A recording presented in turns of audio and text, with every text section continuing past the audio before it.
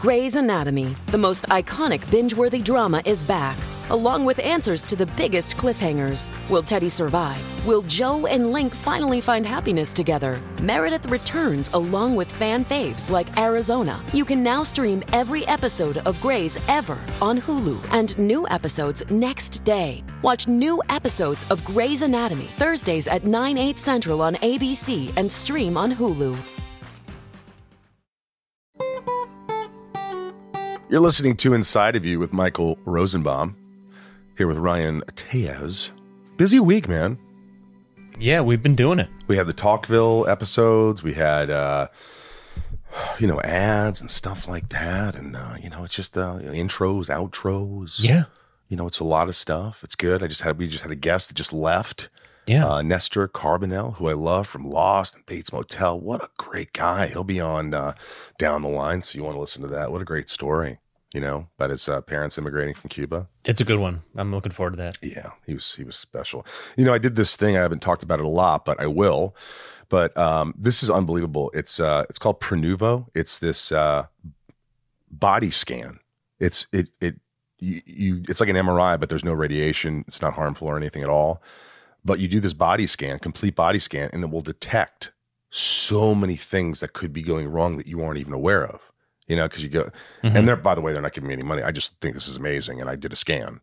But they detect stage 1 cancers, all of them except leukemia. Wow. So if you had a mass, it would show it, and you could treat it so much earlier than you would have if you didn't. It's just pretty amazing. But I posted something on Instagram on stories. I haven't posted on Instagram, but I'm going to post it once my results come back. My results come back in a week. But I recommend everybody doing this. I think this is going to be part of the norm. This is pretty incredible to be able to see if there's things going on. It's not just cancers; it's other things, abnormalities or whatever. But if you want to try this scan, it's in selected cities. Use my code for $300 off. It's prenuvo.com/Michael, prenuvo.com/Michael. It's going to save many lives. They see it all the time, or they see a stage 1 cancer or something. And I was just curious. I was like, I want to kind of jump on that stuff, the health stuff. So I got the scan, and I was nervous. And when I went in, it was really cool. It's laid back. I was in and out in like an hour, and I watched Seinfeld during my scan, and it was cool. So again, what's the deal with the scan? What's the deal with my body? Someone help me. Scan me. I want to know. Hey, Jerry. All right. Prenuvo.com, prenuvo.com/Michael. What else? We got lots of good stuff going on. We were just at a con, Tom and I. We were in Vegas, and then we were in Dallas. But we've got these new art pieces on the Talkville Podcast website, talkvillepodcast.com. And it's their original pieces of art. We hired this artist, and she made only 55 prints, and we're selling those autographed. A lot of cool stuff there. And on the Inside of You online store, we got ship keys, Lexmas scripts, and tons of Inside of You cool merch to support the podcast. And last but not least, of course, join Patreon. Patreon is the reason why this podcast and Talkville are surviving. And that's the honest to God truth, is because patrons who give something to the show, listening is enough. But if you want to give something, great. Go to patreon.com/Inside of You. And also the band Sunspin. Our album just came out. You can stream it for free everywhere, or you can get merch and CDs and stuff at sunspin.com. That's it. Our handles for Inside of You, Ryan. At Inside of You Pod on Twitter, at Inside of You Podcast, Instagram, and Facebook. That is correct. We love the support, and write a review. It helps the podcast, all that jazz. This next guest is someone I just adore. I was at a con, and I met him, and then he was giving me a massage because I had a big knot in it. This guy from so much. He's a great director. He's a great actor. It was just fun. He was very relaxed in the studio. He came in here and just put his feet up and just kind of went along. He just is who he is. And I love that. I had so much fun with him. From Star Trek and the movies and he's directing episodes. He's working on the new Picard. They've got a reunion thing coming up, and you got to check that out. That's why we're airing this, because it's about to happen. So you want to listen to this and find out the inside scoop on a lot of these actors. But yeah, without further ado, let's just do it. Let's get inside of Jonathan Frakes. It's my point of view. You're listening to Inside of You with Michael Rosenbaum.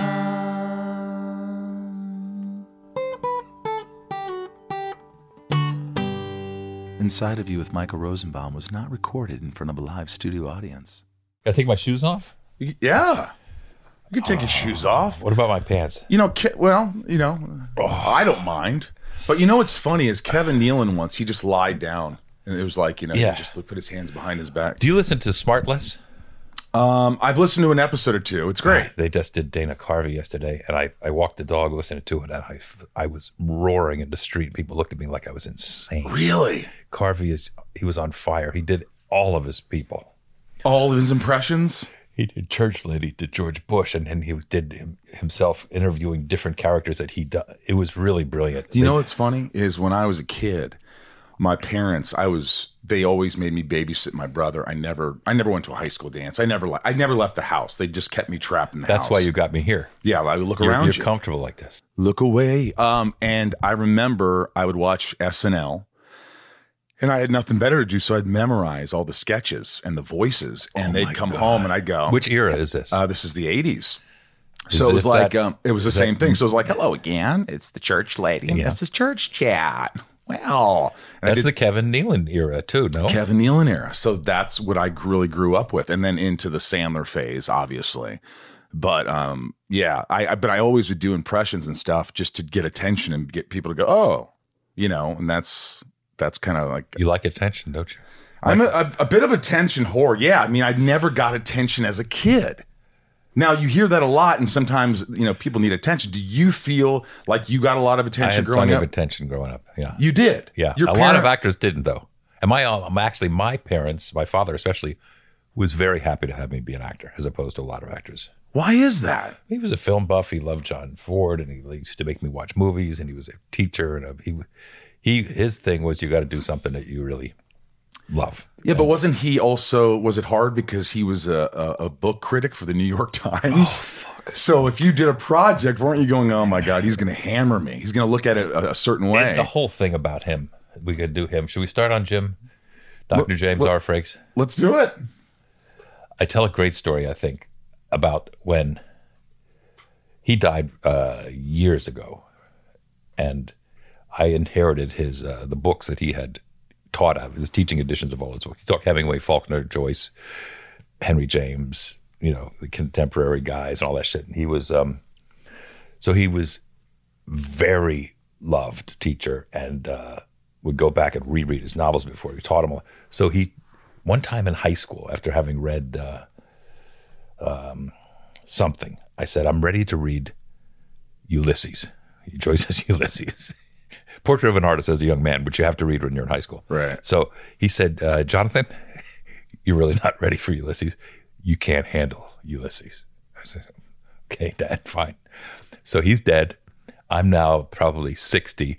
in my little library in Maine, which looks like this room, and I pull up, and I'm getting very sentimental because I got a chair that was his chair that when he was given this special chair, and it says Lehigh University on the back, and I'm sitting in Dad's chair, and I take the dog-eared Ulysses out of the thing, and I said, I thought this will be a great moment. I'll have a moment with my dead dad. And I open Ulysses, I do about 2 paragraphs, and I'm fucking lost completely out of my realm.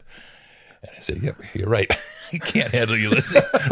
I'm 62 years old. I put the fucking book back and haven't taken it down since. So you never read Ulysses? I'm not ready. I can't handle Ulysses. Obviously, my dad was right. You can't handle Ulysses either. I can't you ever handle read the truth. Ulysses? What? You never read Ulysses, have you? No. Yeah, I'm not going to lie to you. I read some Nietzsche and I was lost, but I know. Just Nietzsche, to be even cool. Nietzsche's even easier to understand. Yeah, probably.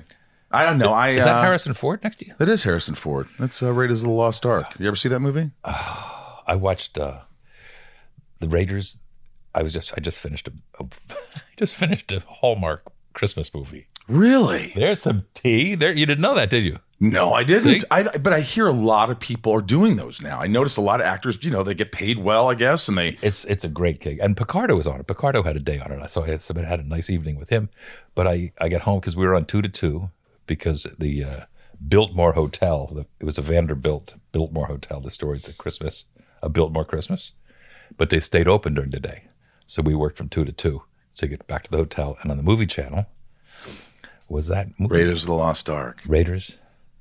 Jurassic Park, the original Jurassic Park. So about 3 o'clock in the morning while you're winding down, there was something to watch. What were you, first of all, a Hallmark movie? Is it just something that you can easily just walk through? You kind of learn? Well, I still worry about, or more than ever, worry about holding the lines. And of course. I was playing the sort of the caretaker of the Biltmore estate. So I was doing the tour. So I had fucking pages of chatter about who this is, who this mythical character is, and it throws back to a 1940s movie that was shot at the hotel. And so I had a lot of setting up pages of. Why do you accept something like that? Do you stress with it? Money. Well, why would you? Right, but let me ask you. I mean, do you, when you read something, you're like hoping? Do you now hope? I don't have a lot. Hope I don't have a lot of. Oh yeah, I hope it's faces only. Because it's probably. I mean, when you look at all these pages, like how long does it take you to learn maybe a couple pages of dialogue? It takes me ages. My wife, as you know, I'm married to Jeannie Francis, and I just sent her off to work. And she literally, she's doing 8 shows in 5 days this week. And she does 30 pages of dialogue a night, some nights. And she will look at them she's been doing it for 45 years. She'll look at the dialogue. And if she has a lot of dialogue, maybe 40 minutes. What? Wait a minute. And then she gives me, and she says, okay, let me see if I have that. And she gives me the script, and she fucking kills it. Day after day after day after day after day. How intimidating is that? Well, it's because she's so good at it. That only, expands my paranoia about it. But she also has a muscle that very few people have. She's been doing it since she was 13 or 14. That's a rarity. A lot How about of people. you? Are you good with lines? I think I was better when I was younger, but like now it definitely scares me. If someone says, hey, they want you for this, you're going to shoot Monday and it's a Friday. And you got to it's see it. You got to make sure you read it. I didn't read the. Oh yeah, I just took the job. And then once you accepted it, you're like, oh fuck. Well, I knew the director. I worked with John Putch, who was the director. He was on Star Trek, and Putch said, "Do you want to come do this job? I don't know what you make, but you make some money. Picardo's going to be in it. We'll fly you to North Carolina try to knock all your stuff off in a week." So why wouldn't I say yes? Don't you say yes to when a director asks you to do a job? No, really? Not unless I really want to do it. Wow, you are different. You don't need the money. Well, it's not that. I mean, you don't need the money. But don't you love to work? No. I'll get to the point here. You like this. You can fulfill. You have enough hobbies that you don't have to be working. Yeah, it's weird too because I talk about this ad nauseum, but like Does he talk about this ad nauseum? Mm-hmm. Pretty much. Yeah, I love acting. I did it in high school. I did it through college. I did theater. I did off-Broadway stuff like you did. And, I had that bug. But I think part of me, I'll just be honest, was like, I want to be on TV. I want to be in the movies. I want to be seen. I want to be... And even though I studied hard and worked hard and really took it seriously... So when you got it... There was an element of fun for me. Like, it was like a fun thing. And then... But the work... I think a lot of people don't realize they think it's just easy and fun all the time. They all think it's fun until they come to visit you. And then they say, wait a minute, you work it for 12 hours? I said, that's a regular day. Why are you doing the same fucking scene for 6 hours? And so, look, it's not that I don't want to act. It's that if I'm going to do something, it's got to, for now, it's just got to be something that I'm like, oh, this will be great. This is with a great director, or this could do. That's something. What I'm saying. If a director that you like calls you and offers you a gig, that's what I meant. That's what Putch. Okay, Putch called. Not any director, but yeah, no, but a director that you know and like. Mm-hmm. Yeah, like let's say I'd call you because I used to be a nice little director. I mean, you're a big director now. You direct a lot. I mean, we've been talking, but I want to talk about, like, you talk about your dad. And I could see when you were telling that story how you remember. It's so vivid, and I could just see the room you're in, and just... Well, he meant a lot to you. He was great. Were your mother and father both really good parents? Maybe. My dad was a eccentric and didn't like to travel. His traveling was going out on the porch to have a cigarette.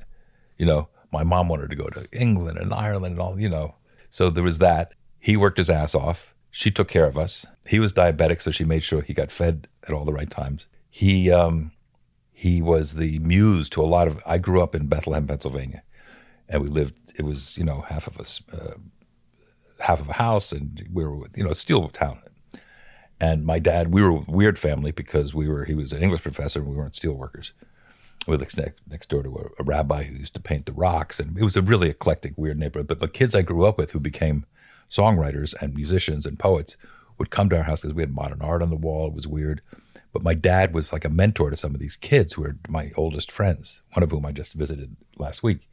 And he would give them Rilke or whatever. He'd give them some poetry to read, or he'd talk about. He was such a loving, gentle, sweet, ironic, funny, kind of sarcastic. Was he affectionate? Yeah, but not. Would he give you a hug? Absolutely. Would he say, "I love you"? Absolutely. I'm proud of you. Absolutely. Well, there you go. Yeah, all of the above. See, that's beautiful. All of the above. Inside of You is brought to you by Neurohacker, Qualia Senolytic. I've been using this stuff, Ryan, for focus. I just feel better, a sense of well-being. If you want to help resist aging at the cellular level, you got to try Qualia Senolytic. Have you heard about senolytics, Ryan? I have a little bit, but why don't you tell me about it? It's a class of ingredients discovered less than 10 years ago, and they're being called one of the biggest discoveries of our time for helping to promote healthy aging and helping to enhance your physical prime. Your life goals in your career and beyond require productivity. But let's be honest, the aging process is not our friend when it comes to endless energy and productivity. That's why we use Qualia Senolytic. If someone would have told me that there are science-backed ingredients that could help me feel 15 years younger in a matter of months, I wouldn't have believed it. And then I tried Qualia Senolytic. And just to let you guys know, I was trying this stuff before they became a sponsor, and I've said this before, but it's important to know because I loved this product before they were our sponsor. And I felt like it was working for me. I felt like I had a focus. I just felt my memory, everything, sense of well-being. I just felt better. And I know people, listeners that have come up to me saying how much it works for them. And I like that. I like that it's not just me that notices the effects, but everyone else around me. As we age, everyone accumulates senescent cells in their body. Senescent cells may cause symptoms of aging, such as aches and discomfort, slow workout recoveries, sluggish mental and physical energy associated with the middle age feeling, also known as zombie cells. They are old and worn out and not serving a useful function for our health anymore, but they could be taking up space and nutrients from our healthy cells. It's kind of like pruning and the yellowing of dead leaves off a plant. Qualia Senolytic helps remove those worn out senescent cells to allow for the rest of them to thrive in the body. And you just take it 2 days a month. That's it. The formula is non-GMO, vegan, gluten-free, and the ingredients are meant to complement one another, factoring in the combined effect of all ingredients together. And you get a 100-day money-back guarantee. Like I said, my energy levels are up. I feel younger when I take it. I feel more focus, less aches and pains, and Lord knows I have those. Help resist aging at the cellular level. Try Qualia Senolytic. Go to neurohacker.com/inside for up to $100 off and use code INSIDE at checkout for an additional 15% off. That's neurohacker.com/inside for an extra 15% off your purchase. Thanks to Neurohacker for sponsoring today's episode. These statements have not been evaluated by the Food and Drug Administration. The products and statements are not intended to diagnose, treat, cure, or prevent any disease. This episode is sponsored by BetterHelp. You've heard me talk about BetterHelp, and it has helped a lot of people, a lot of my friends and family, and it's just so important. I find therapy to be so helpful in so many different ways. A lot of us wish we had more time, but time for what? If time was unlimited, how would you use it? The best way to squeeze that special thing into your schedule is to know what's important to you and make it a priority. Therapy can help you find what matters to you. so you can do more of it. It's helpful for learning positive coping skills and how to set boundaries. It empowers you to be the best version of yourself, and it isn't just for those who've experienced major trauma. Therapy can help everyone be the best they can be. If you're thinking of starting therapy, give BetterHelp a try. It's entirely online, designed to be convenient, flexible, and suited to your schedule. Just fill out a brief questionnaire to get matched with a licensed therapist and switch therapists anytime for no additional charge. Learn to make time for what makes you happy with BetterHelp. Visit BetterHelp.com/inside today to get 10% off your first month. That's BetterHelp, HELP.com/inside. That's a great thing. Yeah. And was he the kind of father that would ever like question something you did? Like, hey, you sure you want to do this? Yeah, you ready for this?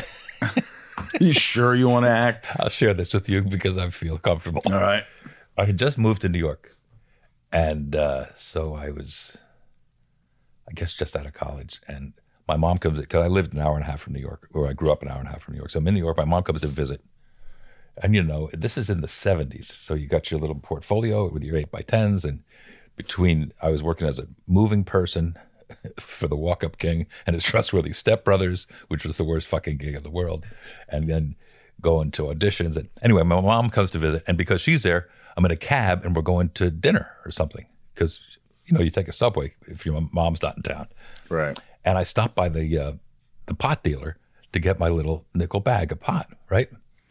And she said, "What is that?" I said, "Oh, that's marijuana." And she said, so I put it in my little acting bag and we go on. Apparently, when she went home and told my dad, she was so freaked out. And she didn't let you on to... No, she did. I could tell, but she was trying to be cool. She was desperately trying. But my dad, when I saw him the next time I went home, he held my face like this. And he said, Jonathan, lie to her. And I got to say, it's not great fathering, but it's kind of honest fathering, right? Right. You thought he was going to say, "What?" I was waiting for, don't do this. No, but he said, lie to her. Was his advice. Oh, my God. Were you tight with your, like, you have a brother? I have a brother who died. Yeah, he was awesome. He was the cute one in the family. Really? Yeah, I'll tell you one more anecdote about my dad before. He also, when he was talking about giving the birds and the bees talk about using a condom and how you have to respect women and all the right things on this sex talk. And he finished the talk and we had to go upstairs and to the bedrooms. And he went up the stairs and he stopped in the landing and he looked back and he said, "And don't forget, sex is beautiful." And he left and went upstairs. How old is he at this point? He's dead. Oh no, at this point, not now. When he said this to you, he's dead. I was a kid. I was whatever you are, 13. So what was he in his 40s? I remember a stupid story. As my friend Emil Camacho, he was at his dinner table and his brother Jose, his older brother, got a woman pregnant. Mm. And the table was really quiet. And Mr. Camacho was very, soft-spoken, didn't say many things. Like when I call, he goes, "Hello." And I go, "Is Emil there?" "No, Emil is not here." Hang up. Right. So he's at the table, and terrible Filipino accent, but I could say it because, my That was Filipino? I don't know what it was, but my stepmom's Filipino, my childhood best friend. I'm just saying, I'm covering my ass. Yeah. I love Filipinos. You're Joe covering Coy. your racist ass. My racist ass. And I remember he says, I was sitting there and I was drinking eating my soup, and my father goes, "You could have sex with the girl, but don't get them pregnant like your brother." And he spit out his soup, and that was it. But it's like, hey, yeah, that's the same talk, but kind of in a different but in front tone. of everyone. Yeah, in front of everyone. In front of everyone. Horrifying. When did you know you had like this love for acting? Like this is what I want to do. It changed. I did like you did. I acted in high school. I acted in junior high school. I was always. Were you popular? I was sort of popular because I was in so many things. I was in the band and I was in the glee club. I was in the drama club. No sports? I was on the track team. I was really bad on the basketball team. I was so bad in the basketball team I didn't even start. And then I was sort of moved out by high school. So I did track and cross country, which were not really sports in high school, as you probably know. Yeah. Well, right. I was in the band. I was in the marching band. You're in the band. You played trombone? Played trombone. From the get-go. Trombone was the instrument you chose. Well, here's how I chose. I was in 4th grade at Jefferson Elementary School in Bethlehem, PA, and in the public school at this time, again, this is now the 60s, the school district or the school gets a certain allotment of instruments, and 4th grade's where the music starts. So I think there was 1 trombone, 2 trumpets, 2 clarinet, whatever the fuck it was, and they said, Frakes, stand up. Okay, you got the longest arms. You get the trombone, you get that, and you get the flute, and you get the clarinet. So that's that, just like that. Bam, trombone. And you loved it. I did love it. Well, it was an absurd, I like the absurd. It's really an absurd instrument. It is. It's a cool instrument. And I didn't even know this. You would know this. He was on the album, Phish's album, Hoist. It all happened across the street. From where I live. You lived across the street. We won't give the address, but you lived across the street in a house supposedly that Jimi Hendrix lived in. Yes. And you played trombone. I lived next to Paul Fox, who produced, among others, the late, great Paul Fox, R.E.M. and Bjork and Jacob Dylan. And he was wonderful. And the guys from Phish, who he also produced, obviously, came to his house and hung out. And the mailbox at that house across the street from you, it used to be my mailbox, was a cow. You ever seen those cow things? And it was dented because so many people had hit it, as I'm sure this whole street. It happens. It happens a lot. It's sort of the cow version of the largemouth bass mailbox, which you see out in the country, right? Yeah. And this was dented to shit. And so it was a landmark because that's when you knew when we got to my house or to Paul's house. So they knew I played trombone because they watched Star Trek and they were big fans of the show and all that kind of stuff. So wait, Trey Anastasia's there? Yes. From Phish. And John Fishman, who I still know. And they are there with you? They're there with me, and they asked Paul to ask me to play trombone on their album they're working on Saturday in the studio out in Did they know Western. You were good? They didn't. That's the story. So I'm invited out, and I'm so psyched, as you can well imagine. I get in the studio. They put the chart up on the music stand. It is beyond my capability because I am only good, or was at that point only good. Now I really have no lip at all. But the chart was too high. It was too fast. It was completely. Oh, yeah. And I attempted it. So I played what I thought, and he said, "Okay, let's start again." And it became clear really fast to me. But they were being very patient. The engineer was being patient. We try and try. It became very clear that it was not going to work. But so they ended up hiring the trombone player from Tower of Power, who was a monster. But the outtakes of my attempts to play the charts on whatever song it was I was meant to play on were saved and became this 29-second cut on Hoist called Riker's Mailbox is the name of the song. Obviously. It fell. Riker. He played Riker on Next Generation. Boom. Come on. And it was my mailbox. It was my outtakes. And Paul, God bless him, gave me a gold record. I got a Hoist gold record on my wall, framed. God, I was listening. Were you a Phish guy? I was Phish in college. Yeah. Before any of my friends. I can't spare a moment, I'm the dog-faced boy. Ooh. I won't lend another hand to the warm girl of Hanoi. Don't deplete my oxygen for the guy who's turning blue. But ask me and I'll do anything for you. Remember that one? Beautiful. Oh, well. Let's go out to dinner and see a movie. That's the one I remember. Oh, yeah. Dude, they're great. I have a friend, Kent, who goes to every fucking Phish concert. He's been to hundreds. I'm like, how do you go to hundreds of concerts? That's what the Deadheads used to do. I just can't listen. So you're like 10 years or more younger than me. So you're in an era. I'm 50. Yeah, I'm 70. So you're 20 years younger than me. Wow. So I look 60 is what you're saying. Well, you were talking about the 70s, 80s, because I was thinking about your influences were in the 80s if my influences were in the 70s. My influences really were the 70s, too. I mean, I love the 70s. My dad was a big hippie. My mom kind of liked the pop 70s stuff. Uh-huh. She loved Joni and Carly Simon, and she was doing Valium and Imaginary Snow Angels in the carpet, listening to that shit all fucked up. And my dad was into Zeppelin. And my dad brought home the Cream album from a student of his. John Barleycorn? That wasn't Cream. That was this is Cream. Ginger of course, Baker Ginger Baker, the drummer. Yeah. Wow. Clapton. And he liked Jack all that Bruce. shit. Well, he was a jazz guy, but he thought maybe I'd like it, and he was right. Do you still go to concerts? When's the last time you went to a concert? I What saw concert was it? Paul Simon and Sting together at the Forum. How boring was that? I thought that was great.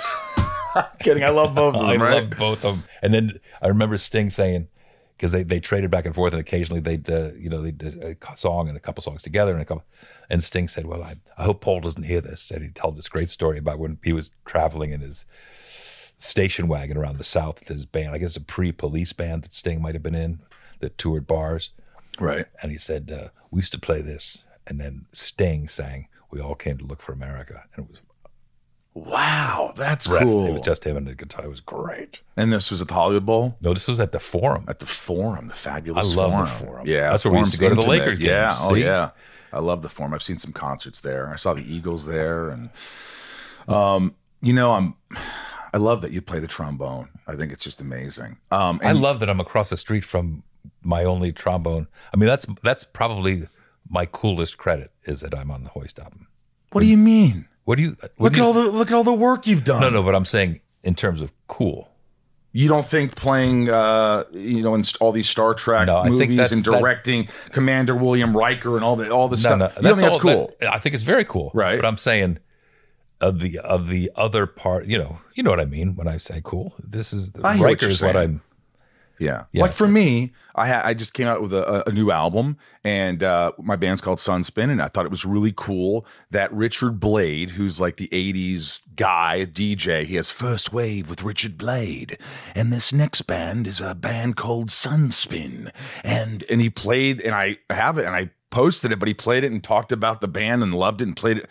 See? And I thought that was one of the coolest things. See, I didn't know you had a band. Yeah, called Sunspin, yeah. I always loved music, and I was like, do you play out live? We did before the pandemic, and now we play live virtual shows, and that's a lot of fun. Is that live virtual shows? Well, we're live, yeah, and people are watching us. Do you live. play at the cons? I play sometimes. I'll play acoustically at like little round tables and things, and play for some people and play some songs. They love you on the circuit. You're very well loved. You are. No, so are you. Like, I think it's important. How do you, when you go to these cons? Do you hey, look, people That's why we're here together. Yeah, because we met at a con. I instantly loved you. Exactly. And I felt the same way. I trusted you enough that I was going to drive to your house to do a fucking podcast, which I never I tried to get out of it 3 times. I said, "What, don't you Zoom like or any other fucking podcast where there's no cameras?" Then I find out there are cameras. It's got to be in person. It's just more I feel you. I hear you. Yeah, but you dug in on it. I had to. Well, when I like someone, I'm like, I got to have them as a guest. And, not all guests are that open. Not all the guests are, but. Yeah, but the list of the people that you had, when I rolled through. They're all great. They're all great, but I checked in on, I told you, I checked on Nathan. Right. I texted him this morning, and I checked it on WW, Will Wheaton. And they both said, "Oh, please say hi to him. He's so great. He's so self-effacing. He's so prepared. They both said glowing shit about you." That's awesome. It really is. That's really nice. Inside of You is brought to you by Shopify. You've heard me talk about Shopify. It's because I use Shopify. I love it. It's so easy to use. Shopify is the global commerce platform that helps you sell at every stage of your business, from the launch your online shop stage to the first real-life store stage, all the way to the did we just hit 1 million orders stage? Shopify's there to help you grow. Why it's so easy is when I want to add a product, you just go to your Shopify page, and under products, you hit products. It says add a product. And then you go in there and you add a picture of your product, which is self-explanatory right there. A little description, how much it weighs, how many of the item you have, and you're ready for business. It's so easy. And I say that because I can do it. And the analytics are easy to see what your best-selling product is and, what's not selling, so you don't reorder things that aren't working. And it's just so easy to use, and I really dig it. Whether you're selling scented soap or offering outdoor outfits, Shopify helps you sell everywhere. From their all-in-one e-commerce platform to their in-person POS system, wherever and whatever you're selling, Shopify's got you covered. Yeah, I sell T-shirts and tumblers and scripts and whatever you want to sell, it doesn't matter. You can do it on Shopify. Once you start selling, Shopify makes getting paid simple by instantly accepting every type of payment. Shopify helps you turn browsers into buyers with the internet's best converting checkout up to 36% better compared to other leading commerce platforms, and sell more with less effort thanks to Shopify Magic, your AI-powered all-star. Plus, Shopify's extensive help resources are there to support your success every step of the way. Because businesses that grow with Shopify. Sign up for a $1 a month trial period at shopify.com/inside, all lowercase. Go to shopify.com/inside now to grow your business, no matter what stage you're in. Shopify.com/inside. What companies would you want to work for? Just Capital is a nonprofit that tracks which companies are a force for good. Companies like Bank of America, which just earned the prestigious Just Capital 2024 seal. Bank of America is ranked #1 in the banking industry and #1 for their ongoing commitment to workers, offering best-in-class benefits, including a minimum wage of $25 an hour by 2025. Visit justcapital.com to learn how a just business is a better business. Furnished by Just Capital. By the way, working with Will, did you know a lot of like the stuff? Because he's obviously an open book, hence his book's up there. You know, did you know a lot of the things that were going on personally in his life at all? He kept it from everybody. Well, and his parents were there, and we thought it was a copacetic family. We thought everything was hunky-dory, that they were just quiet. We had no idea until he started to go through whatever he went through to find. He, by the way, is great at this. Have you seen Ready Room? Yeah. I saw you on there. Yeah, he's really, really. He's just so well read and so like does the research, knows what he's talking about. What you do too. He's also got he makes us comfortable. He's also very present, which is essential, I think, in this job. And he really loves Star Trek. He does. He told me those stories where he would go in early and look at the ship and go in there before he even started working and all that. Was that apparent? Were you like, this kid this kid's No, he didn't feel like a kid to us. I'll tell you this is a story that I tell all the time, but I'll share it with you so that you can have it in your tape. My repertoire. In your repertoire. You've probably heard it already. No. When he grew up in the show, obviously, right? So he started when he was 13, maybe. So he turned 16. He got a driver's license, and he had enough money. He bought a Honda Civic, which was the same car that Patrick drove at the time, right? Wow. So we finished work together. We finished at the same time one day. We're walking out of the soundstage to go to where our cars were parked, and he's full of himself. Right? He's 16 years old. He's got a car. He's going to the parking garage. He's going to drive his car home. He just worked on this TV. So we're walking back to the garage. He says, Frakes, I can tell by the clothes that you wear and the music that comes out of your dressing room. You used to be cool, didn't you? Oh my God. You never heard that story before? That's one of my big convention stories. He said that. Oh, and I quote him and I bust his balls for it every time. What did you say at the time? Did you laugh? Of course I laughed. I thought you were like, fuck you, kid. Exactly. I think I laughed with a fuck you, kid. But so I never let him live it down. He's amazing. He's an amazing human being. He really is. And I just, it's tragic. It's like hearing that story where he sent a letter to his parents and said everything and they just didn't respond. I know. And it just, do you remember reaching out to him at all saying, hey, if I'm here, if you need me? No, we said that in how we behaved to him, which is what it makes him say to us that we were his family. We treated him as an equal, I think, in a way that he wasn't treated maybe on some other, maybe at home, right? Which none of us knew. And I always think of myself as a pretty good observer of human behavior. We were all in the dark about it. We've talked about it privately behind his back. Did you fucking know? I didn't fucking know. I had no idea. But he is so eloquent about the relationship, how important that his relationship is with us and we with him. Yeah. He brings, when we're together in that rare time we get to do a panel with everybody, he brings a level of sincerity to the panel and he's so informed that doesn't allow us to get sarcastic or what's the word I'm looking for? You've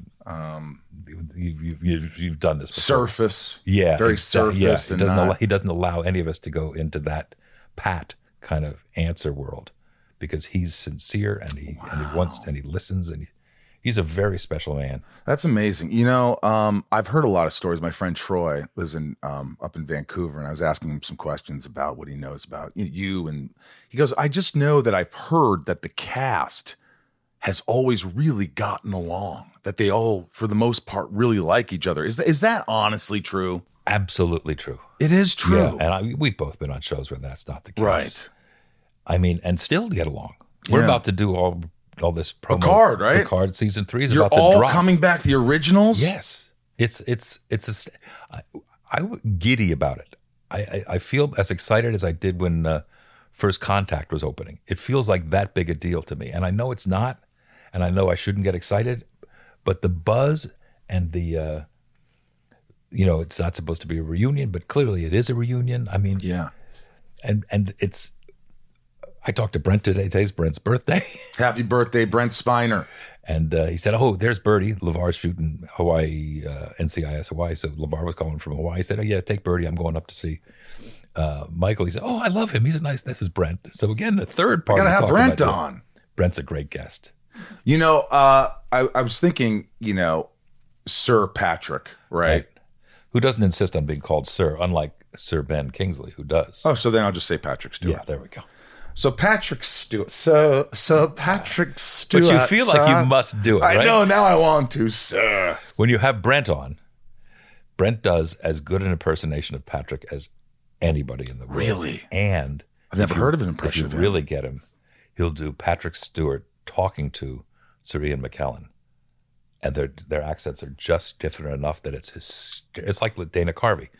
When Dana Carvey does characters, George Bush talking to the church lady, Brent doing Patrick talking to Sir Ian is priceless.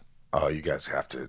Start tweeting Brent Spiner now that he has to come on the podcast. But how does you worry about lines sometimes? Mm-hmm. We worry about more lines. now, of course. Yeah. Now as you get older, but then you look at a guy like Sir Patrick Stewart, who's 82 years old. You're directing episodes of Picard. I mean, why does he still want to do this? He has nothing to prove. Right. B, how does he do it? Those hours are excruciating. Right. And how does he learn those lines? Right. 82. He does it because it's in his blood. He's been acting. He's another one. He's been acting his whole life. He got into the Royal Shakespeare Company when he was very, very young. He's never stopped acting. He's one of the world's finest actors. He likes that. He likes being that. Sure. And you know what it's like. Obviously, you don't feel the same way. The set is kind of our home. You don't miss the set. I do miss the feeling, the interaction, the connection with people and being creative and coming up with things. I do miss that. No, I absolutely do miss that. Yeah. Anyway, Patrick is an early riser. He goes to bed having known his lines. He gets driven to work, so he's working on the way in. He gets made up, and so we start early with Patrick, and we get Patrick's work done with any luck by lunch or just an hour or so after lunch. So we give him, the producers and the directors, the first half, 2/3 of the day, and then somebody else will finish up. So he doesn't have to do 13 straight anymore. However, he insisted on doing seasons 2 and 3 of Picard, which was 13 months straight. So did he have to convince the studio that he could do this and he wants to do this and he doesn't want to be? They went to him. Well, of course. They asked him to do, they pitched him a show. He said, here's what I want the show to be. And then that's where Picard came from. And how is it directing him? I mean, you've done it for a while now. He's putty, absolute putty. Like he doesn't give you any grief. He doesn't give me any grief. No, he knows if I'm coming to him, I've either got an idea that he inspired or that he maybe missed a moment that he may like to try, or he'll say, I know, Johnny, act better. And I'll say, yeah, that would be great. Or his other thing is, I know how to fix this. I know what you mean, Johnny. Think faster. Watch. Here we go. Let's go. We've been that simple. Wow. But he's We've done a lot together. I mean, you've together. probably seen, how many years have you been doing this? Since Next Generation? Next Generation's 36 years ago, 35, 36. So of all the movies, you directed 2 of the movies, right? They were big blockbusters, right? Well, they made $150 million. Yeah. I mean, that's a big thing, but you've directed all these people many times. I have. I mean, do you ever have any problems? Like, does it ever get like a family? Because we know families, they love each other. And then they also go, get with the fucking program. Why isn't that? Well, that can happen on the set. And then I have to say, let's figure this shit out. Right. But I generally, I'm not a big confrontation guy. Right. So if they're dug in on something, I said, by all means, do it. Especially with lines. There used to be such sticklers when we did Next Gen. You had to do it by the book. Every line, no consonants, and now people respect that less, which I think is a huge mistake, since the writers have been working on these scripts for fucking months, sometimes years. You got to give them the respect to do them the way they're written, at least attempt to make that come to life. You can't change it willy-nilly. So occasionally that's an issue. I was trying to defend the writers a little bit. Mm-hmm. But people misbehave sometimes because they're tired, because they're angry about something at home. Well, things happen. Things happen, and you try to compartmentalize it and not bring it to the set, but shit happens. Yeah, and I'm pretty good about trying to keep it light. That's my approach. Right. It's the cliche is that we're not curing cancer. We're really just making a TV show.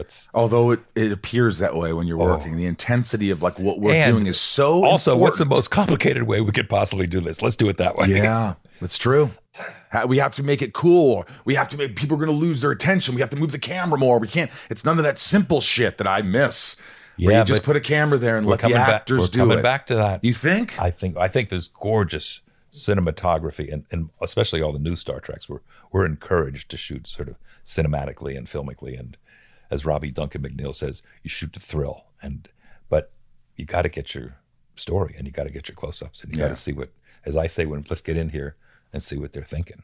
And that's kind of not sometimes, you want to know what the fuck they're thinking. You want to know what they're feeling. And if you're zipping the camera around, you're missing that sometimes. And that's...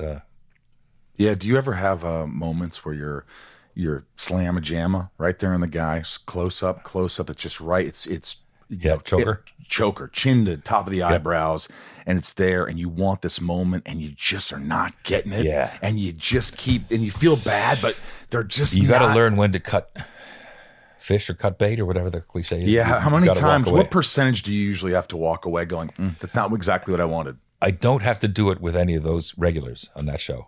It's the guest stars. Yeah, it's guest stars, and if the guest stars you don't know, or inexperienced actors, you think, oh, you're not. There's no getting there, or I just haven't communicated it clearly enough, and I'm just embarrassing everybody now by asking for another take or trying to rephrase. Or we'll fix it in editing. I know how to fix this. Yeah, cut on somebody else and get somebody to loop the line the way you want it done. But as you experience. Is, as I said to David Ajala, you know who David Ajala is, who's the male, he's like the male lead on Discovery. He's Soneqa's partner and lover. And I said one time, because there was a young actor who wanted to do this and that, and I said to Ajala, just offhand, off the side of my mouth, I said, God, experience can be a real burden. So he loves that quote. He brings it up every time I see him. Experience is a burden. It's a real burden. Do you feel like when you direct, let's say you jump into a show that's already 3 seasons in, 2 seasons in, 5. You don't have to watch every episode of what the fuck's going on. No, but you got to get somebody to tell you which ones you should watch. If you're going into, so usually the creator will tell you. Yes, the creative will tell you, here's our 6 best shows, and this will give you the tone. And then the producing director of the show will sit down with you and say, here's how we do shit here. Like Nathan's show, right? Castle. Rob Bowman, who was one of our favorite directors on Next Gen, was a producing director on Castle. And he had me in. He said, I think you'd be a good kind of a big brother figure to Nathan. And I know you worked with Stana because she was in the Librarian movies with Noah, so I knew the two leads. And he said, I think you'd really be a good fit for this company. But don't do any multi-move dolly moves. I don't want to waste my time with that, so don't do anything clever where you come onto the elevator and bring me down the hall. And I don't need any of that shit. And get me 3 sizes on the stars in every scene. Those are the marching orders. Couldn't be more clear, right? You go to Falling Skies, which was Beeman working on that? Greg Beeman. Do you work with him? I love Beeman. He's the one who tells this next story. Beeman's awesome. Beeman and I sold a show together. Beeman was the showrunner on Smallville. He directed a lot of the big episodes. He was. Yeah. Yeah, he was the producing director on Falling Skies. He's awesome. And he's got a big brain. He's got a big brain. He's a kid. He's a big kid. Yeah. He's a big kid. But that was a Spielberg-produced show, and Beeman's approach when he sits down with the directors coming in to do, and I was doing that show because I was a friend of Noah, and Noah was a star there. Noah Dolly? No, that was Falling Skies it's meant to look like documentary war handheld footage. Yeah. Right? Yeah. So you follow everybody around and you don't have to stay on with the dialogue. You can go and see what people say. So you stay in a shot as long as you can and the camera's on somebody's shoulder, and that's the way the show looks. Totally different.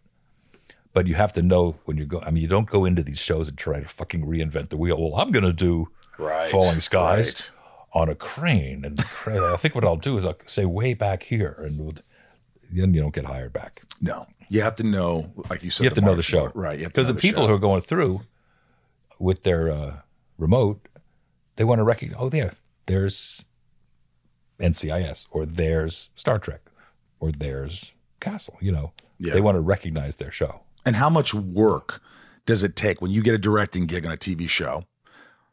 How much time do you have? You get the script and then you have a couple of weeks? Yeah, you got the episode before yours, you're in actual prep with the production. Right.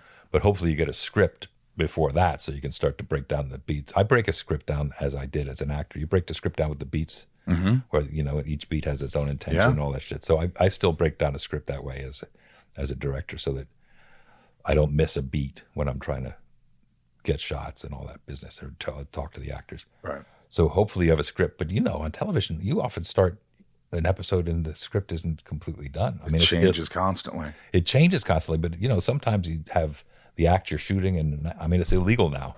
You can't start allegedly without a full production draft, but it used to happen. Really? They just keep writing it as it went along. Wasn't that the way on Smallville? I mean, sometimes, but they usually had the scripts.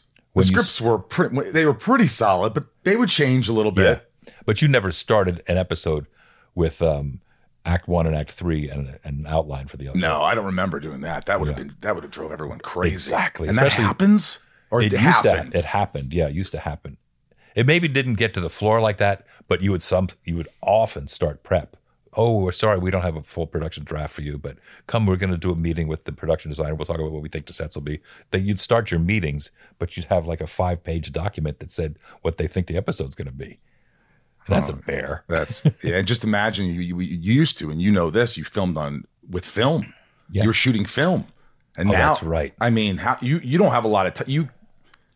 I've done a show. I did a show where the episode that I prepped was scratched either the day before we started shooting. Yeah. And Paul Guillot, who was my writer on that, he and I stayed up for 24 hours and he rewrote a script and he talked me through it. And by the time we were ready to shoot, we had a brand new script.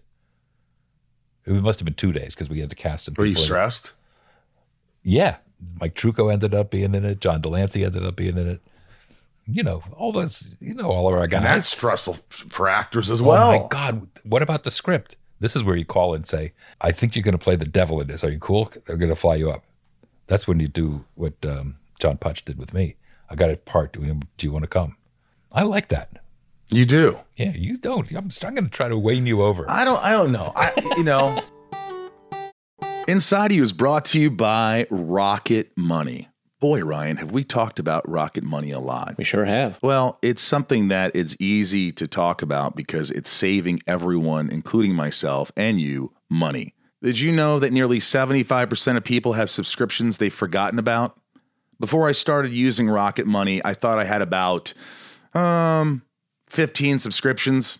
I could not believe it when they showed me I was paying for 20 subscriptions each month. Between streaming services, fitness apps, and delivery services, it's never ending. Thanks to Rocket Money, I'm no longer wasting money on the ones I forgot about. Rocket Money is a personal finance app that finds and cancels your unwanted subscriptions, monitors your spending, and helps lower your bills so that you can grow your savings. In fact, had this trial period for something that I was consider using. Mm-hmm. And then you go in there and you realize, oh, add-ons are $4.99 or this is $3.99. And then you want to give it a shot. So you kind of add these add-ons, which add a hell of a lot to what you were originally spending. And then you forget about it for like 3 months. Mm-hmm. You're like, what am I doing? This should be against the law. But the closest thing you could do than to fight these claims is have Rocket Money do it for you. With Rocket Money, I have full control over my subscriptions and a clear view of my expenses. I can see all my subscriptions in one place, and if I see something I don't want, Rocket Money can help me cancel it with a few taps. Rocket Money will even try to negotiate lowering your bills for you by up to 20%. All you have to do is submit a picture of your bill, and Rocket Money takes care of the rest. They'll deal with customer service for you. And I love how the dashboard shows me this month's spending compared to last month, so I can clearly see my spending habits. Plus, they'll even help me create a custom budget and keep my spending on track. This is what I need. I need people like this in my life. I need apps like this in my life. I need Rocket Money in my life, Ryan. Rocket Money has over 5 million users and has saved a total of $500 million in canceled subscriptions, saving members up to $740 a year when using all of the app's features. Stop wasting money on things you don't use. Cancel your unwanted subscriptions by going to rocketmoney.com/inside. That's rocketmoney.com/inside. rocketmoney.com/inside. If you need to hire, you need Indeed. Indeed is your matching and hiring platform with over 350 million global monthly visitors according to Indeed data and a matching engine that helps you find quality candidates fast. And Indeed doesn't just help you hire faster. 93% of employers agree Indeed delivers the highest quality matches compared to other job sites, according to a recent Indeed survey. With Indeed, everything hiring is all in one place, and it makes it so easy. Leveraging over 140 million qualifications and preferences each day, Indeed's matching engine is constantly learning from your preferences. The more you use Indeed, the better it gets. Join the more than 3.5 million businesses worldwide that use Indeed to hire great talent fast. And listeners of this show will get a $75 sponsored job credit to get your jobs more visibility at Indeed.com/podcast. Just go to Indeed.com/podcast right now and support our show by saying you heard about Indeed on this podcast. Terms and conditions apply. Indeed.com/podcast. Need to hire? You need Indeed. Well, don't get mad. I didn't get mad. No, I mean, don't get mad when you turn me down. Yeah, it's not well, you. Let's talk about Brent, who I've known and who I love for many years. Right.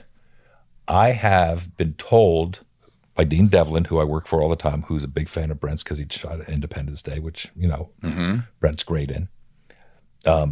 Dean said, I've tried to get Brent to do the show. I've offered it to him, but he said, this is a great part. He says, Frakes, on one of the things I was directing, he said, offer it to Brent. I said, you want me to call him? He said, yeah.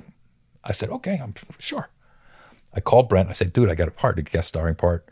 You're sort of a Jeff Bezos kind of, but you're kind of a hippie. You're a tech magnate, and you got the women, and you know you're. He said, "Where's it shoot?" I said, "Well, it's in Glendale." Oh, so I'd have to drive then from Malibu. I said, "Dude, it's thousands of dollars, and you get to hang out with me all day. We're gonna have a good time." I don't know, Johnny. If offered to somebody else, and if they turn it down, I'll do it. This is my friend with an offer. So you're going to be that guy. You are clearly going to pull a Brent Spiner. I can tell. You don't have to fucking lie to me. I can tell what it's going to be like. In Glendale, it's actually pretty close to me. So I think I would It's not like that. We're going. It's going to Toronto. It's not a Saskatchewan. It's Glendale. Look, you've had a lot of obviously a lot of success, a lot of fun. You're doing what you love. You've been married to the same women since what, 88? 88. Been with her longer than that. That's 12, 20, how many years is that? 35, 36. 36 years. I mean, you have stories that you could go on forever about. But I know that you've also had some tough times, right? I mean, we all have. I lost a sister a couple of years ago. You lost your brother. Is it something, sometimes they say it scars over, but it's always still there. You always think about it. How do you deal with that now? That's a really good question. My brother, who died of pancreatic cancer at the age of 41, the week that my daughter was born, was, as I said, a friend of mine, dear friend. We lived together in New York. We lived together in LA. We drove across the country together when I came out here. So we were really thick as thieves. Since I'm involved in this thing with Armin Shimmerman and Kitty, you know who Kitty Swink is? Who's Armin's Quark. Armin's wife is Kitty, who's a 19-year pancreatic cancer survivor. So she asked me to get involved with this organization called PanCan. I've never had a charity that I really believed in my heart. I'm happy to help people out and do it. We work for the food bank and a lot of stuff and ALSs, but this is my brother. So I got a story. You have a story with your as you try to raise money. So being involved, like the Kitty, has reminded me a lot of Daniel, because I talk about him more now like this. This wouldn't have come up, I don't think, had it not been a thing that I've been talking about. I like it. I like thinking of him. I like talking about him fondly. I have great memories of the time. It would. Which joint should we have? Which joint? This was we had 2 bags of pot in the 1967 Chevy Sport van, and the big decision was when we pulled over because I like to fish at night, so we'd pull over someplace but fish, and he'd roll his eyes and he'd say, "Which pot are we going to smoke?" I said, "Okay, you decide. I'm going to fish." Wow. I love it. That's Daniel. I mean, when it happened, was it just obviously shock? Oh, yeah, but he was yellow. He had jaundice. We took him into the hospital. For how long was from the beginning he was sick till you lost him? Oh, not even 6 months, 5 months. They opened him up. That's the whole pancreatic cancer thing. Nobody knows you got it. They opened him up. I guess they closed him up and looked and said, the doctor said, well, there's nothing we can do. He's got 6 months to live. I mean, he wasn't quite that cold, but those were the facts. But you had no idea until they called you, like he was that sick? No idea. So who calls you? My mom. And says, Daniel's, he's got to go in the hospital. So we could see it was really bad. So Jeannie and I flew out, and then we got the bad news together. And then actually, for part of his last few months, he came and hung with us in our house in LA. But he was, ugh. And he had a daughter that he didn't want to see because he was embarrassed that he was sick. And also he had been divorced from the same woman twice. And it was a very complicated. Oh my gosh. How did you lose your sister? Well, it was my dad remarried. And they had a child, little Leah May, who I have her tattoos on my arm, and she was born with a chromosomal defect. So she was always in hospitals, right. Always, right. Back and forth for a while, and then that's where she lived. But she couldn't really talk. She kind of laid there, and they thought that she was going to pass away right away when she was an infant. They said most of these children pass away early. It never. And she was like one of the longest cases. She lived till like 14, 15 years old. And in that condition. In that condition. And probably almost died 30, 40 times. Right. And, my dad was not an emotional person. Wasn't affectionate. I never saw any of that ever. It was just like, go do that. It was just, very hard, very old school and whatever. But when I called him and she had passed, I've never heard someone cry like that. Yeah. It was jarring. It was absolutely jarring. And people don't know what it's like to lose. It's been held up for 14 years. That's you hit the nail on the head. Yeah, exactly. And a lot of people, they don't know what it's like to lose a child. Most people. But that's as close as I will come to knowing what it might feel like by hearing my father. How did your parents, were it something they didn't talk about? My father, who we spoke about earlier, my father never recovered. My mom and I mourned. My mom and I wept. My mom and I, I think dealt with it very well, or as well as you can, or as realistically as you can. My my mom and I said for many years, my mom lived to be like 94. My dad died when he was like 77. So she lived a long time after him. And we're both convinced that because he was so damaged by Daniel dying and it's so unnatural for, Yeah. that he had Alzheimer's. He had really bad Alzheimer's, which may or may not have been connected to. It could be triggered. Absolutely. Yeah. And then you talked briefly when we were making coffee in the other room, you were saying how hard it is to watch him slowly decay, with Alzheimer's? With the Alzheimer's. Brutal. Because I watched my grandfather. Yeah, it's brutal. It's just like, and like your... And Sweet Paul, who I spoke about earlier, this producer, had early onset Alzheimer's. Right. And he just died, and he was your age, or a little, he's in his 50s. So it was really, and he had it for years. And my grandfather was brilliant. Well-read. A lot of them. That's the other thing. My dad was brilliant. A lot of people with Alzheimer's are big brains. So maybe I'll get lucky. Yeah. Because I don't. Both of us should be fine. Big of a brain. we should be okay, at least for that one. Hey, were you ever fully yourself at all? Was there ever a time where you're like, I'm Jonathan Frakes, I'm a good-looking, strapping, tall movie star, director, and you were caught up in your own shit and you had to get through that? On the set last week, I had been walking back and forth. There was really strict security at this Biltmore Hotel because it's a museum. It's got mosaics and Gauguins, and it's a Vanderbilt estate and all this shit. But when I was called to the set, we go up the ramp, and I had my little acting bag with me, and I had my suit on. And for days, I'd just been walking back and forth into this hotel past this security guard. So one day, he says, I got to look in that bag. And I thought he was fucking with me. So I said, drop the bag. And he did not find me funny at all. And I was with this PA who I'd been entertaining by being an asshole. I'm like you. I would like to entertain. And, oh, yeah. Here comes Gotta Franks. get a laugh. Exactly. Gotta get a laugh. This guy wasn't having that. So he said, who's your boss? So asshole move number 2. I said, well, I guess you are. Sit down on that bench. So it was clear. It was so clear that my shit was not funny and this guy was dead serious and he wanted to look in my bag. And so I opened my bag and he looked. I said, what are you looking for? He said, well, we're looking for guns on the way in and people steal stuff on the way out. And I felt my mom and dad and my guilt of being a whatever you just asked about, and a privileged. Right. It all came storming down on me. And I looked at him in this security guard in the eye. I said, I really didn't mean to be that rude. I am really, really sorry. And I was so complicit, and it was so, because I'm sure you've gotten in trouble this way. Sometimes you just think you're funny and you're just not fucking funny, and people think you're just an asshole. Yeah. This was that moment. Mm-hmm. And the girl who was the PA was there laughing because she thought I was doing my shtick, that I was or part of whatever my shtick is. And this guy was offended. I had insulted him. I was undermining his job. And in the moment, I turned and I looked for him for days afterwards, and that same thing, to apologize again and again. Wow. Because I was so fucking guilty of being an arrogant asshole. So yes, the answer is yes.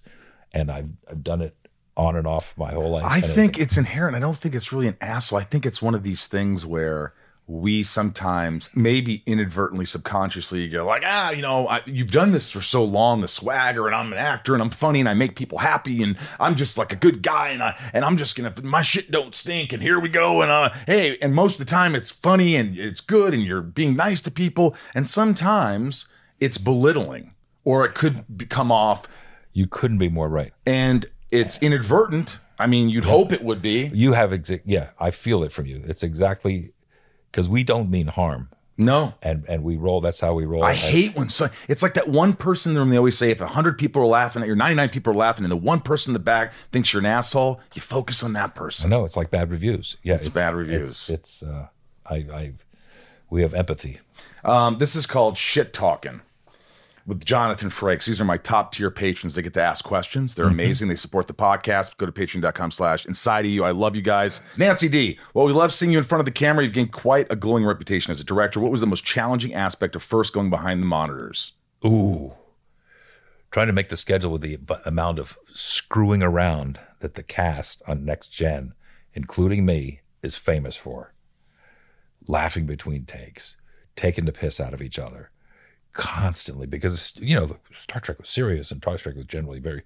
So when we cut, there was wrestling, there was singing, there was all kinds of shit.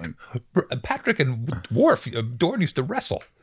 What? And Brent would do like we were on Vegas, and he'd do a pretend mic cord, and we were so bad that especially in the third or fourth or fifth season, the only time we would shut up was not roll sound, have speed, camera. None. We're still yak. You have to yell, action. Number one, we went right up until the end of action, and it drove fucking directors crazy. And then when I was directing, I thought, I get it. And also, early on, you have to prove yourself. Yeah. You were trying to prove yourself that you could do it. I was very lucky though. I had a data show, so I had Brent Spiner was the lead for the week, and he's very reliable. Renee Echeverria wrote the episode as a spec script, who's now a big showrunner from Castle, and I'd been shadowing for almost 3 years. Right. So I was really. You were ready. I thought I was ready. Dave P., how do you feel about the way Star Trek has gone with its latest shows? You mean the next generations, or the new shows? Discovery, Picard, right? I think they're individually exactly what Roddenberry would be thrilled to see, and all three of them have separate tones. What's really captured the audience, I think, is this Strange New Worlds, which is with Anson Mount and Ethan Peck. He's a good buddy of mine. We did a little indie together, and he did an episode of Smallville. And he's great. We did a whole season on Discovery. Right. He was so that was sort of the pilot, was that season so those two shows are very important to me. And Picard is, as you probably know, season 3, we're all back together. So I have a very affectionate and appreciative and blessed feeling for all of the new. When do you shoot that, when you're all together? Well, that's done. That's done. That's airs. It airs when? February 16, we dropped the first episode. We're doing a premiere at Man's Chinese. Can I come? Yes, you can come. Where do you want to be? What do you mean? You want to go to the premiere? I mean, I could put you on the list. Put me on the list. If I'm in town, I will go.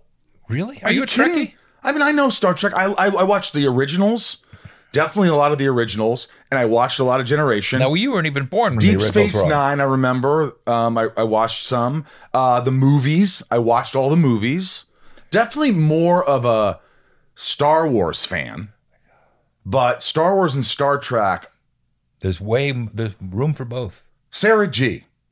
Yes, Riker's my favorite Next Generation character, hands down. Thank you, good sir, for joining. If you could be in any other character on Star Trek besides Riker, who would you be and why? Data, the android, is my favorite character on the show. And what Brent does with it, and not only Data, he plays Data, Lore, Sung, who created Data, Alton Sung, who's the grandfather of the other. So he's played 5 or 6 variations on this character. He's an amazing character, played by an amazing actor. Absolutely. And we're recording this on his birthday. I love that. Yeah. By the way, if you were new to Star Trek, if people are listening to you and they go, I don't really know Jonathan Frakes. Right. I don't watch all the Star Trek stuff. I don't, but they watch Castle. There's so many other things you've done that they could go and watch. But if they were to start Star Trek Next Generation, right, what episodes jump out that you should see? Here's where if you don't have time to watch 182 hours of television, start with Best of Both Worlds, Part 1, which is at the end of Season 3. And then it's a cliffhanger, and then Best of Both Worlds, Part 2 is the beginning of Season 4. And it's as good as it gets for Next Gen, I think. Awesome. A good answer, right? Good answer. Succinct. No one's asked you that, have they? Never. Really? Liar. Maya P., is there a storyline you wish had taken place on the Star Trek series? And if so, what is it? Oh, God. It's just a question. You don't have to answer it. I mean, they probably explored most stories. Yeah. Maybe I loved the holodeck when I got to play the trombone, but they brought the trombone in, which was great. I think there was an opportunity for more music, probably. Oh, yeah. Right? Why didn't Picard ever have an affair with, what's her name? Which one? Will Wheaton's mother. Well, maybe he did. Do you think that's the subtext there? Yes, don't you? I hope so. I don't think you would have asked the question if you didn't suspect. Maybe. Charlene C., last question. What was it like filming North and South with Patrick Swayze? It was filmed a few hours from me in Charleston. What do you remember about him? Well, that's when I fell in love with my wife, Jeannie Francis, who played Patrick Swayze's sister. Swayze was... He was the mayor of Charleston, by the way, when we were down there. It was the 80s. Need I say any more? He was Patrick Swayze. And I loved him. He had a huge heart, very talented, great horseman, great man. And he carried that show. I mean, he was a good movie star. Yeah. You know what happened to him? He died from pancreatic cancer. Pancreatic cancer. Where can people go if they want to? Pancan.org. Pancan.org. There's support there. It's one of the biggest killers. Well, it's not like that. It's the survival rate is so shitty. When my brother died, it was a 3% survival rate. Now it's up to 12, which is a big deal. So Swayze was awesome. Charleston was awesome. I remember taking Jeannie, asking Jeannie out on a date, and we went to 82 Queen Street. And in the cast were Kirstie Alley was in the cast, and she was like the gang leader, right. You know. And we'd all hang out together and go out dancing and all that stuff. And I said to Kirstie, I really think I like Jeannie. And she'd say, "It's okay, Frakes. I think Jeannie likes you. I think you should ask her out." She was like, we go to the counselor for advice. It was a riot. You remember that like it's yesterday. Oh, I also remember David Carradine was also in the show. David Carradine and Patrick Swayze were on the 23rd floor of the hotel we were staying in.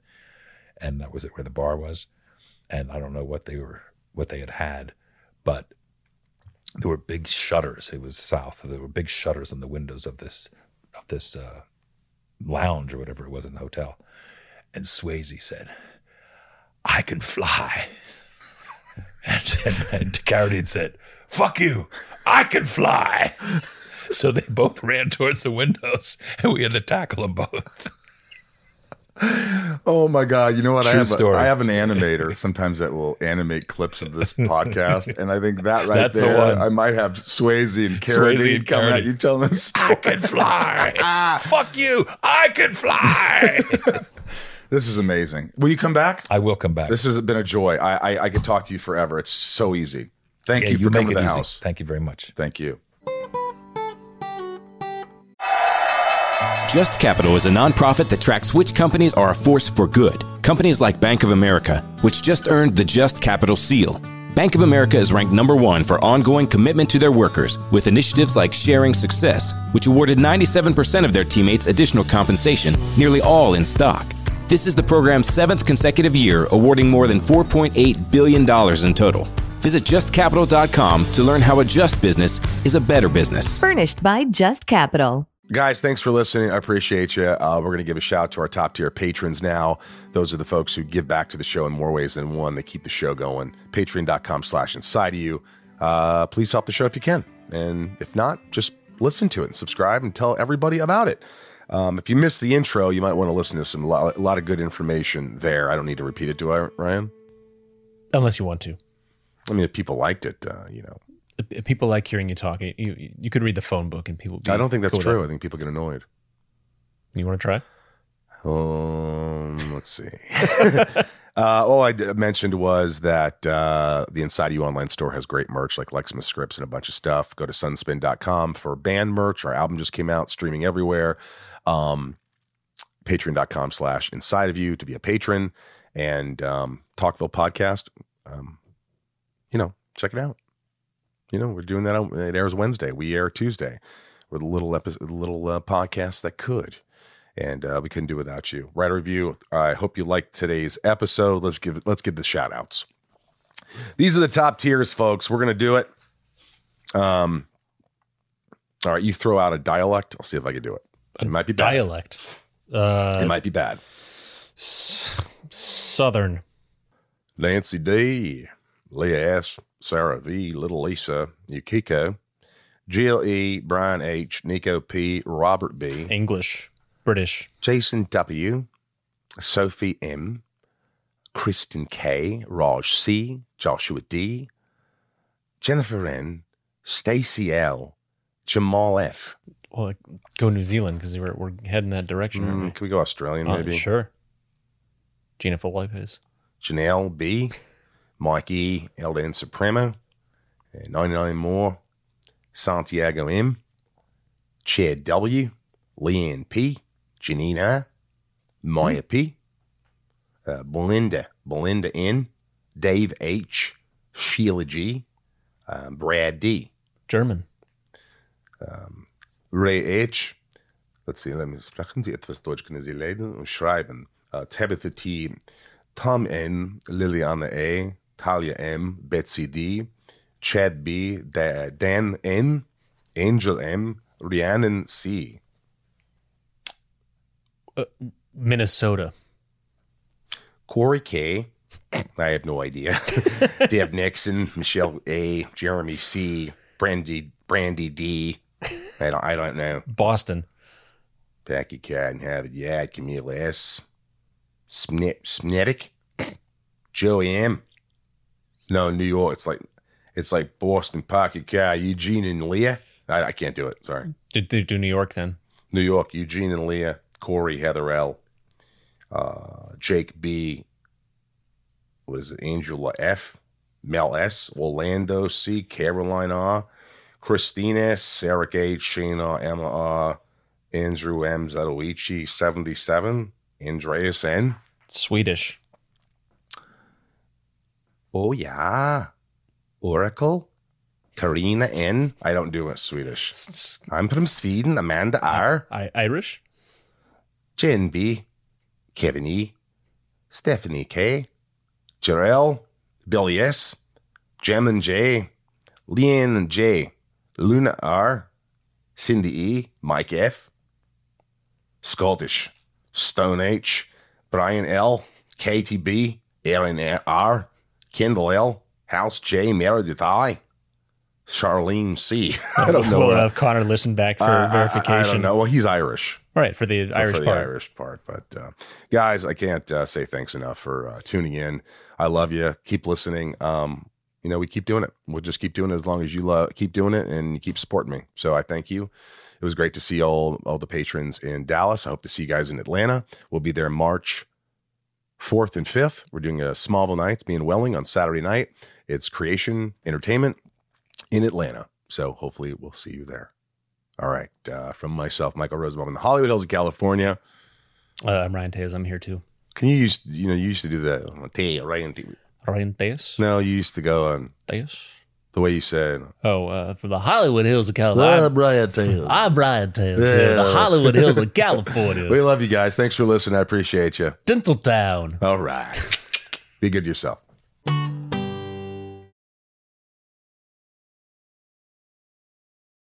Movies, TV shows, books, podcasts, and more. It's What Women Binge with Melissa Joan Hart and her friend Amanda Lee. We have Lauren Bosworth with us. Yay! The Hills. So what is your number one question from fans? The primary question I still get asked was, "What is it real?"